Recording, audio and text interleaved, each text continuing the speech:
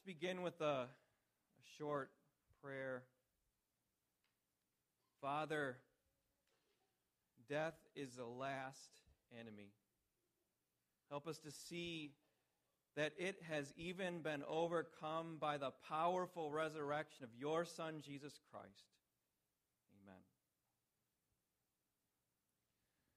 In the name of the Father, Son, and Holy Spirit, amen. There's really two very different ways in American culture that this idea of death and the fear of death are dealt with. And we're going to hear about both of them. The first way is we hide it from ourselves.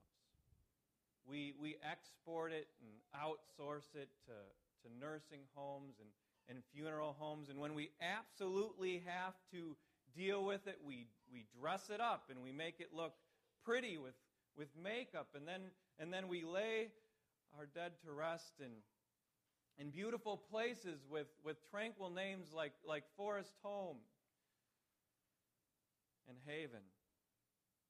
That's what we do when we absolutely have to think about it. But most of the time we decide to not think about it at all. We distract ourselves, and Americans are very good at that.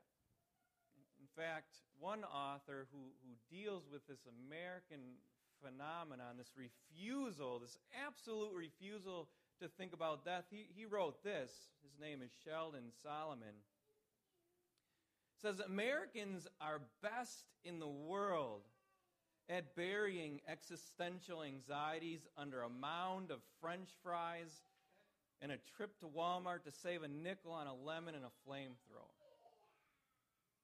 Now, it's pretty tough for New Yorkers to bury their existential realities like death, like fear of death, with a trip to Walmart, but I think we can understand what he's saying. That Americans will eat or shop in an effort to distract themselves from thinking about death. So that's option number one, and this is what the majority of our culture does today. We just refuse, we distract ourselves from thinking about death. But at this same time, a countercultural movement has begun to deliberately call to mind the fear of death. It wasn't too long ago that just across the border in Brooklyn, the border of Queens, that a group of young people got together in a local cafe to call to mind death. And they began their meeting with a cup of coffee and cookies shaped in the form of a tombstone. Their leader was a life coach and someone who liked to work in hospice care. She was always dealing with death. And they brought up discussion questions like, what do you want your legacy to be? What do you want to do before you die? What do you fear about death? And they discussed this. It's called, have you heard about this? It's called Death Cafe. And this is really starting to happen in the big cities around the country. And this is their objective. I want to read this to you. It's very simple. To increase awareness of death with a view to helping people make the most of their finite lives. In other words, we're going to eat cookies shaped in the form of tombstones. We're going to think about death so that we seize every moment of our lives because we're going to die someday. And so that we love like we've never loved before because this person sitting next to us, well, they might die tomorrow. You might think that this is sort of a new ultra-hip city thing that's happening, but it's really not. This kind of thinking is actually really old. It's called Stoicism. And it was Epictetus who said this. This is back in the 3rd century BC, an ancient Stoic philosopher. He wrote, "What harm is it just when kissing your little child to say, 'Tomorrow you will die'?" What's the harm in that, he says. So while the majority of Americans are burying existential realities under a mound of French fries and and a trip to Walmart. There's this growing movement among Americans to call to mind death as you're kissing your little child good night. On the one hand, it seems that the first option would cause a problem with the American waistline. And the second option for dealing with death, well, it just seems a little bit cruel and maybe even morbid.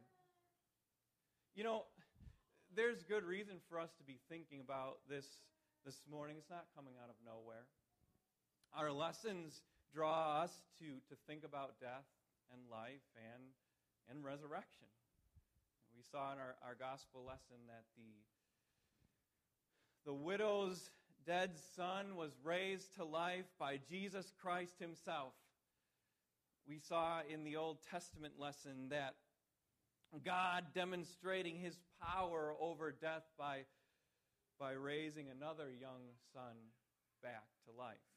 And the Apostle Paul, he's going to famously pen, and I think this is worth memorizing for you, "For me to live is Christ, and to die is gain." So those are our lessons this morning, but it's not just that makes us think about death and life and resurrection here this morning. It's also the fact that there's been a wave of people in this congregation who have lost loved ones. Have you noticed that? Somebody's putting up on Facebook, seems like too often, a loved one whom the Lord Jesus called home to heaven. And it seems like just about every other day I'm calling or writing an email to comfort someone who lost a grandma or a sister or a mom or a dad. And so the Lord Jesus is calling this to our mind with these lessons and with our life experience that we need to deal with the realities of death and its partner, sin, but not in a morbid, cruel way, but in a way that is hopeful and joyful. So listen to what the Apostle Paul says here in Philippians chapter 1, starting at verse 18, halfway through it, so 18b. Here's what he writes to the Philippians. "Yes, and I will continue to rejoice, for I know that through your prayers and the hope and the help given by the Spirit of Jesus Christ, what has happened to me will turn out for my deliverance. I eagerly expect and hope that I will in no way be ashamed, but will have sufficient courage so that now, as always, Christ will be exalted in my body, whether by life or by death. For to me, to live is Christ, and to die is gain. If I am to go on living in the body, this will mean fruitful labor for me. Yet what shall I choose? I do not know. I am torn between the two. I desire to depart and be with Christ, which is better by far. But it is more necessary for you that I remain in the body. Convinced of this, I know that I will remain, and I will continue with all of you for your progress and joy in the faith, so that through my being with you again, your joy in Christ will overflow on account of me." This is a man with time on his hands. He's sitting in a jail cell, and he's beginning to muse. He's musing about the possibilities of his future life, and he's thinking, two things might happen. I might die, he says. I might die by execution, but on the other hand, I might live. And he's thinking those things through, and this is sort of a little soliloquy in the book of Philippians.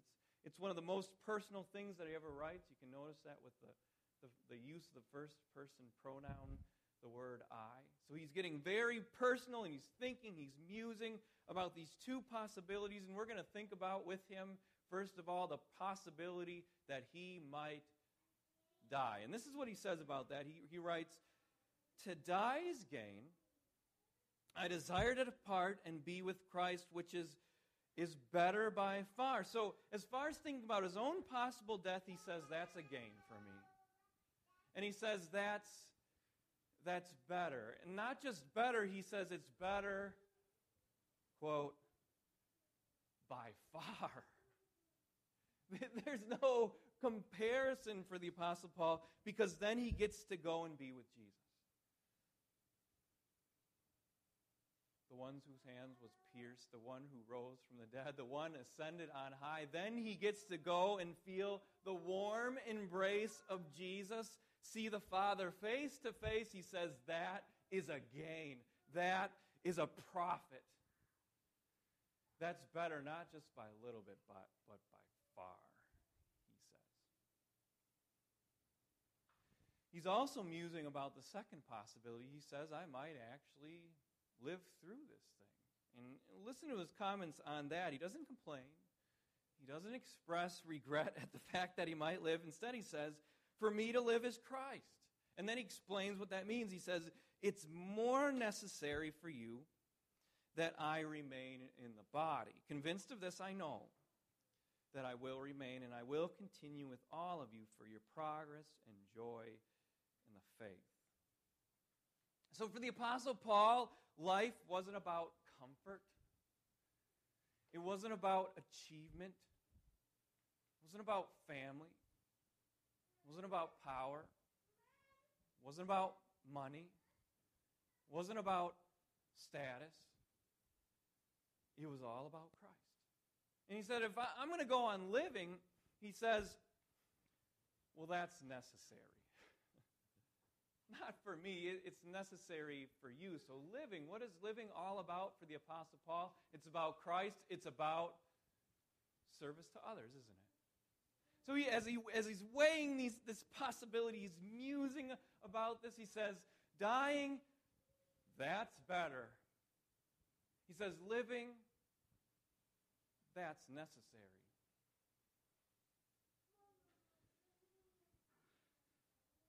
The widow's son, whom Jesus raised from the dead, would understand what the Apostle Paul is talking about. I think a lot of times when we read a story like the gospel lesson, we, especially as parents, we identify with the widow who lost her young son. And we say, how nice. Jesus gave back the young son alive. But have you ever thought about that story from the perspective of the young son? He had had a life that was full of sickness. It must have been rather brutal and short. And then he closed his eyes in death and he opened them up to what is truly life. And he met his Father. And he experienced the warm embrace of Jesus and the working of the power of the Holy Spirit in his life in heaven itself. And then when he hears, as if from 1,000 million miles away, if you will, and he hears Jesus say, young man, get up. He says, he must have been thinking, I don't want to. I want to be with Jesus. I want to be with my Father. And as he wakes up to the rude and brutal reality of life inside of a coffin, and he sees the people around him wiping tears from their eyes, he must have thought, for me, dying, that's a gain. That's better, but living, well, that's necessary. And it's not necessary for me. It's necessary for my mom. Because my mom, well, she needs me. She needs me. Our culture has trouble and it struggles with this idea of death. On the one hand, we said before that it hides death. It does everything that it can to hide death underneath French fries and Walmart. And some people are actually doing the opposite in a very morbid way. They're dwelling on death and the possibility that maybe the child that we love will die. And both of these approaches is missing something. both of these approaches actually missing someone. You see, the problem with these perspectives on death is that they don't include in their thinking at all the only person who has, by his own power, overcome death, our Lord and Savior, Jesus Christ. And so as Christians, that's how we would critique those perspectives. They are missing Jesus. It's so obvious. And the Apostle Paul, he understood this. Gordon Fee, commenting on these verses from Philippians, he said, the eschatology of the Apostle Paul is thoroughly Christological. So let me put this in another way. Let me translate that for you. When the Apostle Paul thought about death, when he thought about the future, he always thought about Jesus too. So for him, it was actually a very simple thing. It's almost like a mathematical equation. My death plus Jesus equals gain. It's very simple. He just added Jesus into the equation, said my death plus Jesus equals gain. And that's the Apostle Paul's encouragement for us here this morning, isn't it? That we would add Jesus into the equation. My death plus Jesus equals gain. But we should go farther than that. The death of a loved one who dies in Jesus' name plus Jesus equals gain for them, right? And a happy reunion for us someday. We could go even farther than that. My sin plus Jesus equals a cross for him and forgiveness of sins for me.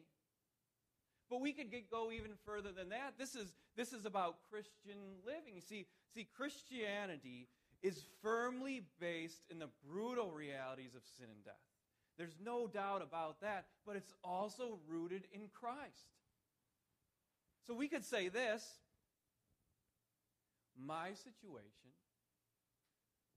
plus Jesus equals what? Could we say glory?